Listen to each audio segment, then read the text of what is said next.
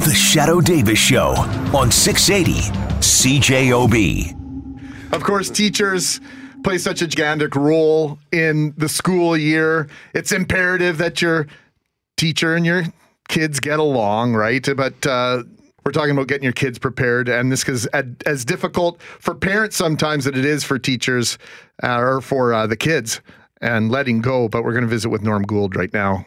Classrooms. Some teachers been in their classrooms for weeks already, right, Norm? Absolutely. They've been getting all prepared.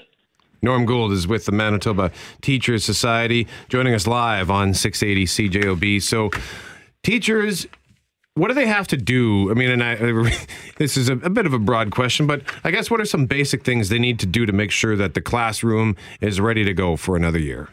Wow, they really need to familiarize themselves with the students that they're going to teach, because each and every year that changes and the needs of those kids change. And oftentimes the teachers have a new curriculum or new course. They need to know the curriculum. They need to know the resources at their disposal. They need to know the students. And with those students, sometimes there are special needs and nuances, allergies, seizures, medical conditions that they need to familiarize themselves. And then they get to know the parents. They're supposed to know the parents and establish relationships from the get-go. So all those ingredients together will create a successful first week, that's for sure. And Norm, we were having a little bit of fun off the top here, but in all seriousness, sometimes the difficulty is as much for the kids as it is for parents and vice versa. Oh, for sure. You know, it's a balance of a lot of excitement for kids. You know, they have the shiny backpacks and pencils and brand new shoes, and they're super excited about school. And there's a great deal of trepidation too, because oftentimes kids are going to school for the very first time, or they're changing schools and meeting teachers and new friends. And so as with change with adults, kids are no different. They're just a little bit worried, and it's the job of the teachers to make them comfortable. Norm, a lot of times people will like to poke fun at teachers, saying, "Oh, they get the summer off," but that's a bit of a misdirect. It's not exactly a summer off. Don't they begin their preparations weeks before school begins? Well, you know, as I said earlier, they're reviewing curriculum documents. Some teachers go back to university to take specialized training in areas like special needs and English as a second language, and certainly Indigenous education is a priority, so a lot of teachers do that work over the summer.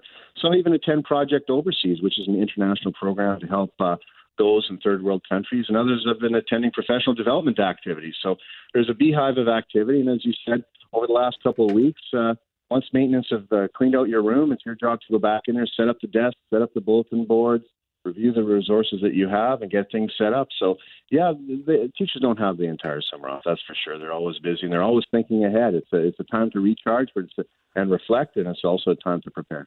We've got about 45 seconds here, Norm. With the population increase in Winnipeg, some schools are seeing overcrowding, portable classrooms, etc. Are we seeing larger class sizes, and what does that pose in terms of a challenge for teachers? Well, we'll have to wait and see, because it is the beginning of the year. You know, in February, that's when teachers register their kids for the upcoming year, and we have sort of an idea. But during the summer, there's an influx of certainly immigrants and people moving around from school division to school division. So we'll see. The numbers usually have to be sent into the government by the end of September. So we'll see over the next couple of weeks how that goes. Norm Gould, president of the Manitoba Teachers Society, thank you so much for joining us this morning on 680 CJOB. It's Brett McGarry with Greg Mackling. We're in for Shadow Davis. The Shadow Davis Show on 680 CJOB.